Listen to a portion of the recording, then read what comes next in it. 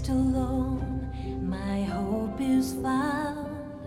He is my light, my strength, my song.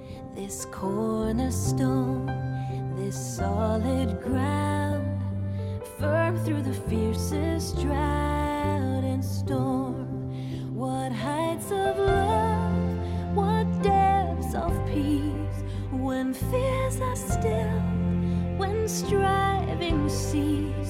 My comforter, my all in all, here in the love of Christ I stand. In Christ alone, who took on flesh, fullness of God in helpless babe, this gift of love and righteousness, scorned by the ones he came to save, till on that cross as Jesus died, the wrath of God was satisfied. For every sin on him was laid, here in the death of Christ I live.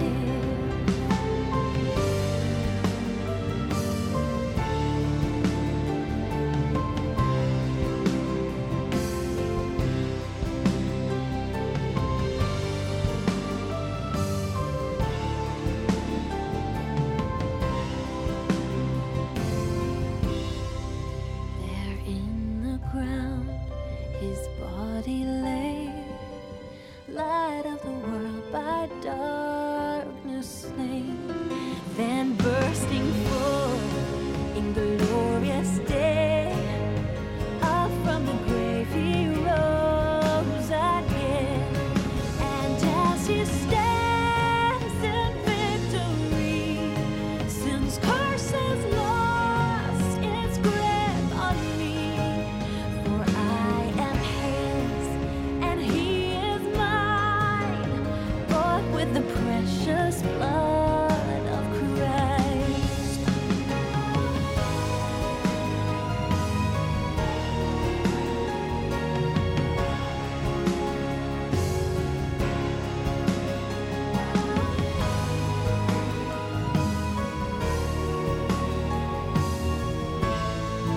No guilt in life, no fear in death.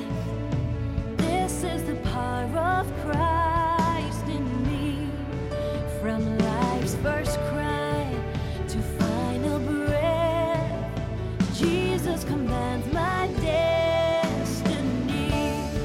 No power of hell, no scheme of man can ever pluck me from his hand, till he returns or calls me home.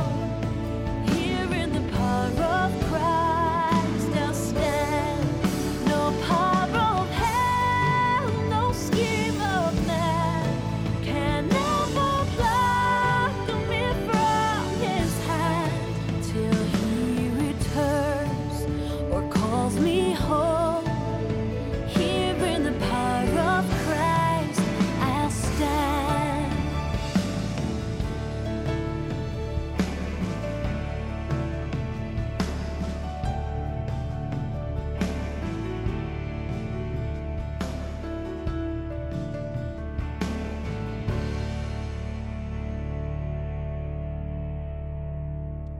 Father, we thank you for the tremendous sacrifice your Son made for us. Lord, that when he died on that cross, he did so to propitiate you, Father. Lord, that your wrath and your anger towards sinners would be covered. And Lord, that Christ who paid it all. And Father, now we stand in the righteousness that you give us. Father, we thank you for all of this and for your word this morning. We commit this time to you.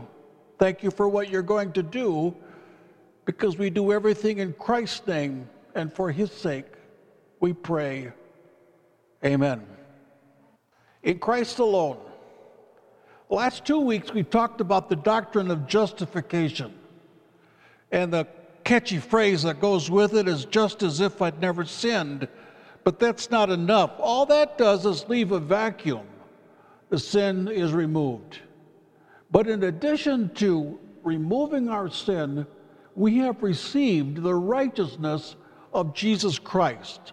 So when God looks down upon us today, he does not see our sin, but instead he sees the coat of righteousness that has been placed upon us because of what Christ has done for us on the cross. We find sermon ideas from many different strange sources. And I was reading this week about Jim Wright, a name you probably don't recognize, but Jim Wright was always the orator who loved big words. And when he resigned and stepped down as Speaker of the House back in 1989, I was just a wee one, I think, at that time, after all. But after just 30 tumultuous months, he likened his decision to a propitiation, or act of atonement.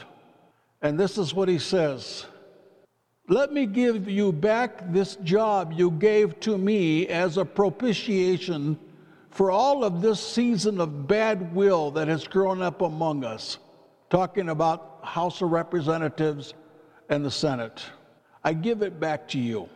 Jim Wright went on to say, the Aztecs would find some unblemished maiden and throw her to the volcano. He joked later, "I'm not an unblemished maiden. I don't qualify. I'm pretty safe as an Aztec." It was the moment that captured a little man of himself. Without a doubt, the Texas Democrat could be his own worst enemy. He wrote a book called The Coming Water Famine, decades before the Great Western Drought and climate change crisis of today. I dare say this morning that there's not 1 in 100 people who actually heard the word propitiation before. I was telling Iris on the way to church this morning that reminds me of a funny story. Back home in northern Illinois where we grew up, we had a Danish milkman. You are Danish, right? Excuse me. We had a Swedish milkman, and he had a route on Kishwaukee Street with his horse and his wagon, his milk wagon. Well, he was going down Kishwaukee Street one day, and the horse dropped dead. But because this man with his Scandinavian tongue, he could not say the word Kishwaukee. So he could not call the rendering works to pick up his horse. So he dragged his horse all the way to 7th Street and then called to come and get it, because 7th Street he could say with his Scandinavian tongue. The word propitiation. It's probably not 1 in 1,000 who really understand what it means. It's a rare word. The last 2 weeks we've talked about justification and the importance of that doctrine in our life. And today, I want to talk for a few minutes, today and maybe next week, about propitiation. Another very important doctrine, folks, for us to understand. It's not used in conversation very often, but in the pages of the New Testament, the word is a key word. 6 times it's used. It relates to the effects of the work of Christ on the cross. A definition is this: propitiation means to turn away wrath by the offering of a gift.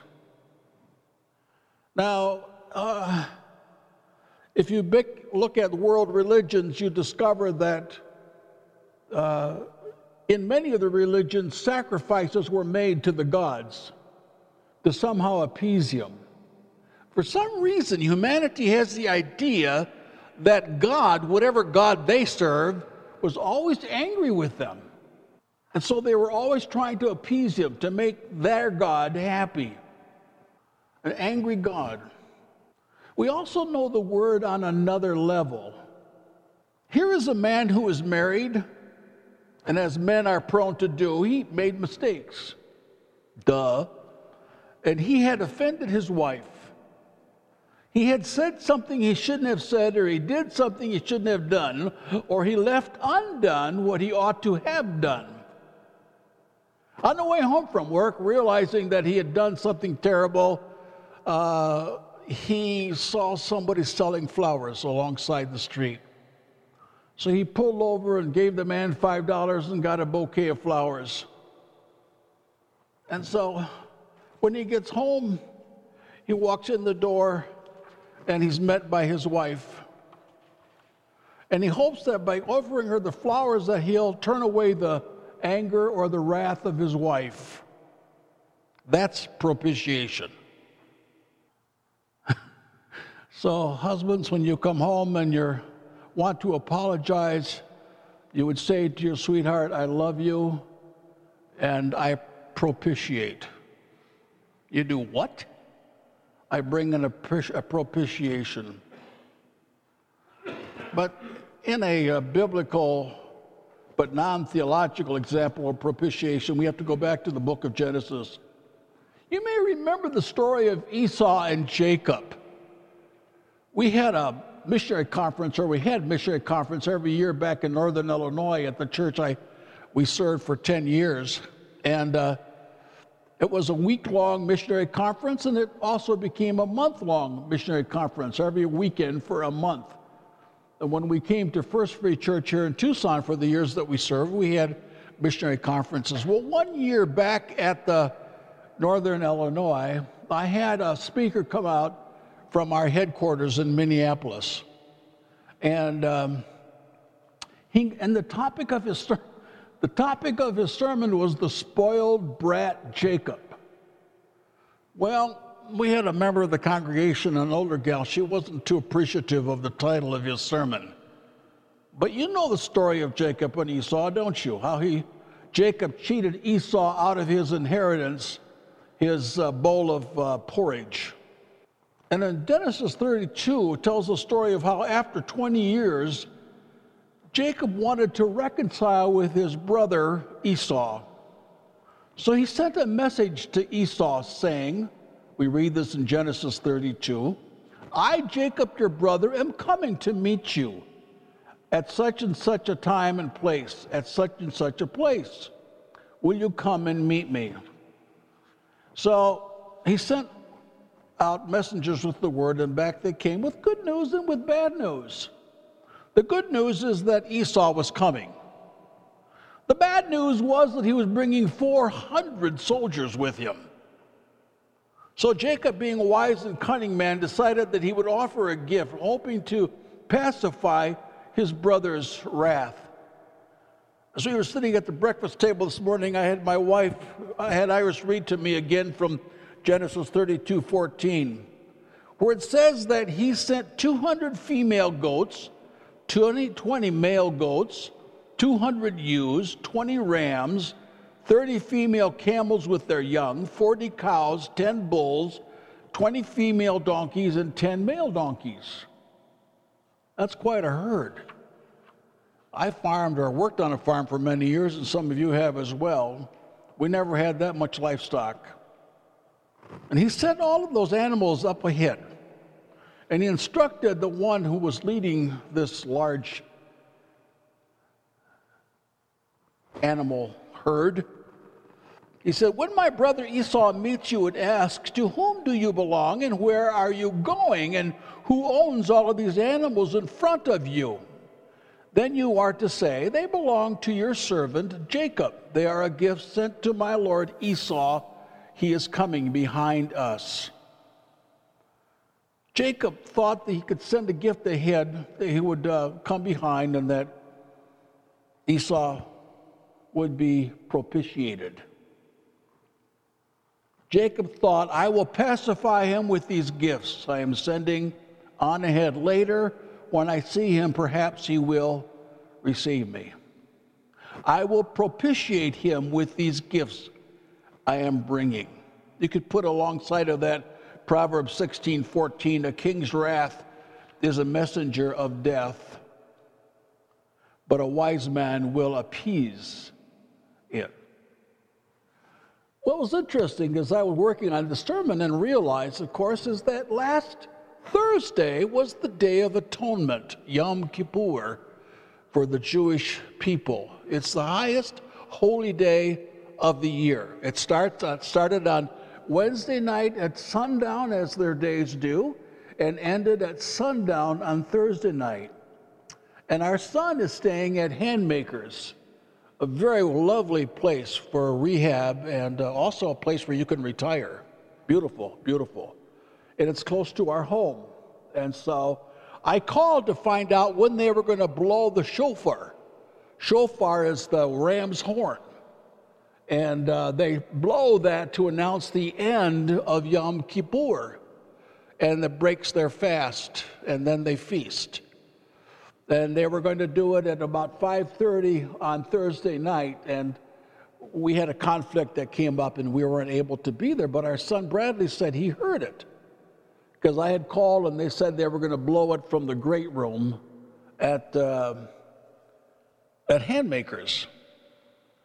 So on that Day of Atonement in the Old Testament, they would take a goat and offer it as a sacrifice.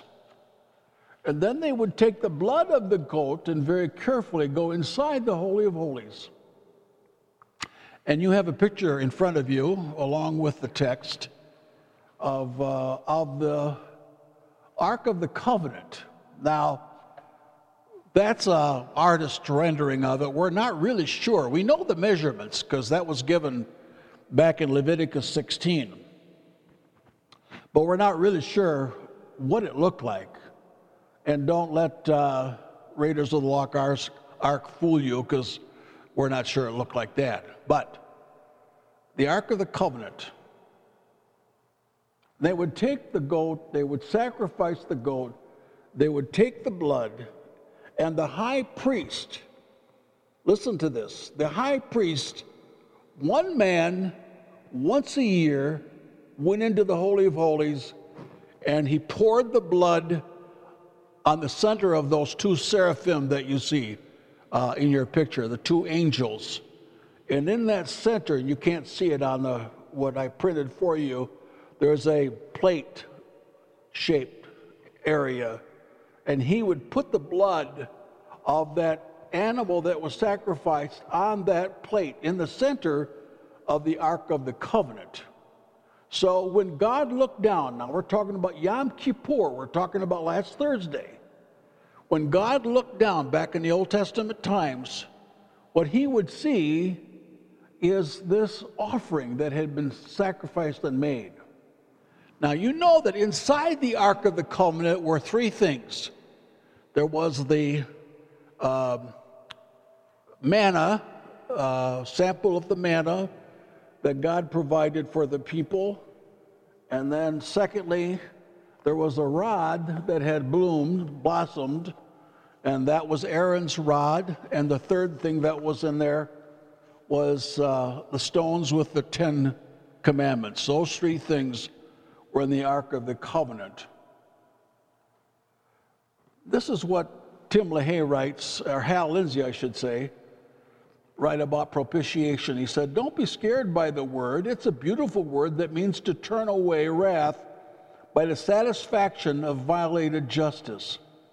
Webster's dictionary defines the word similarly as, quote, to appease and render favorable, to conciliate, and to reconcile. Now that God has no more wrath to pour out on men, his justice is satisfied, and that all the sin has been paid for. Propitiation, remove God's wrath." And that's what Christ did on the cross for us, people. He was our propitiation, and the sacrifice that he made for us covered our sins. Now, inside that ark, of course, I just explained to you, and each of those things that were in there, the manna and the rod, the manna represented God's rejection of God's earthly provision. Aaron's rod, man's rejection of God's leadership. and the tablets of the law was man's rejection of God's holiness. Now, what happened on Yom Kippur is that this animal was sacrificed, the blood was offered on this mercy seat, the top of the Ark of the Covenant, and this was to provide forgiveness for the people for 1 year, and then to repeat it over again and over again and over again and over again and over again. In addition to that, you know, and I don't want to go into the details, that there was a sacrifice made every single morning and every night all year. They said that the blood in Jerusalem sometimes flowed so deep with all the animals that had been sacrificed. Now, I love animals. I was going to farm for many years. I planned to do that. So the sacrifices that had to be made sometimes bother me when I read about that innocent animals had to be sacrificed. For what? For my sin, for the sins of the people. And so not only, folks, have we been justified when we come to personal faith in Christ, but we also know that Christ, someone explained it like this. It's a little bit of a crude example, but it's like the sins of the Old Testament saints were placed on a credit card. And they were on this credit card because they were covered. People, the sins of the Old Testament were never forgiven. They were covered. They were covered until Christ paid the price by sacrificing his blood. And once Christ sacrificed his blood, then all of those sins and all of sins now have been covered. And so, justified, we become when we come to faith in Jesus Christ, and then also Christ has propitiated us. Several weeks ago at our Saturday morning work time, one of the devotion I led that morning, I talked about the two men that went to the temple to pray. You remember? One was a Pharisee, and how he prayed, "Oh God, I thank you, I'm not like this man." And also part of the Jewish prayers were, "I'm thankful I'm not a woman," although that wasn't recorded in Scripture, but that was a part of their prayers. And so he thanked God that he wasn't like this man standing next to him, this tax collector, this sinner of all sinners. He was thankful. And the man, when he prayed, he couldn't even lift up his head because he was so ashamed. And he just beat on his chest and said, "God, forgive me." God, be propitiated was the actual word that's used. But our translators didn't use that word because they realized that most people, that's not a word that we use on the streets today, and people wouldn't understand it, so that your word wasn't used. But the man called out, this tax collector called out and said, "Lord, I ask that you be propitiated." So, the blood of the sacrifice covered the sin of the people of Israel. And on that day and for the entire year, the sins of the people of Israel were atoned for and they were forgiven. But it only lasted 1 year. But it pointed to something that was going to happen in the future. And that's what happened when Christ came. Jesus was the high priest who brought the blood in that he might become a merciful and faithful high priest in service to God. He sacrificed himself for us. So this is what happened. Jesus took the wrath of God for us. And I want to give you 3 truths to summarize the effects of propitiation. Because Christ died, God's justice is now satisfied. The price has been paid. Because Jesus Christ died, God's wrath has now been turned away. The price for the sin had been paid. Number 3, Because Jesus Christ died, God's mercy is now freely available to anyone who wants it. The reason I get excited about this is because I know of people in my family who live in the fear that God is angry with them. And that's why I titled this sermon, God is not angry. He is never angry with you as a believer. You hurt him? Yes, when you sin. And he must do something about that sin. Christ paid for the sin, and the reason we pray 1 John 1:9 is not for forgiveness of our sin, that's been done, but that our fellowship might be restored. That's what that passage is about. It's about restoring our fellowship with God that is destroyed or broken, I should say, when we sin. I know some dear elderly saints who have been Christians for a long, long time. One said to me about 2 years ago, they said, Pastor Jerry, I'm so fearful that my sins are not forgiven. And I said, well, why? Why? And they said, well, I don't live a perfect life. And I said, no. Who does? I said, it does not matter. Some 200 plus years ago, there was a man in England by the name of William Cowper, and he had a very nervous disposition, I think. So I read about William Cowper that he was bipolar. I'm not sure, but that's a term that we use today to describe his condition. His writers, biographers, write about William Cowper as a nervous problem and a depression. He suffered from what would call a form of manic depression, bipolar. One point in his life, by his own testimony, he was depressed, upset, and fearful. He said this, I flung myself into a chair by the window and there saw the Bible on the table by the chair. I opened it up and my eyes fell on Romans 3:25, which says of Christ, whom God has made a propitiation through faith in his blood. Then and there, William said, I realized what God's blood had accomplished, and I realized the effects of his atonement for me. I realized God was willing to justify me, justification, and then and there I trusted Christ, and a great burden was lifted. William Cowper wrote a book that we know, a familiar one. I was going to sing a part of it, but I won't try. There is a fountain filled with blood, drawn from Emmanuel's veins, and sinners plunged beneath that flood lose all their guilty stain. Amen. Hallelujah. Praise God. My friends, when we come to faith in Christ, we're justified.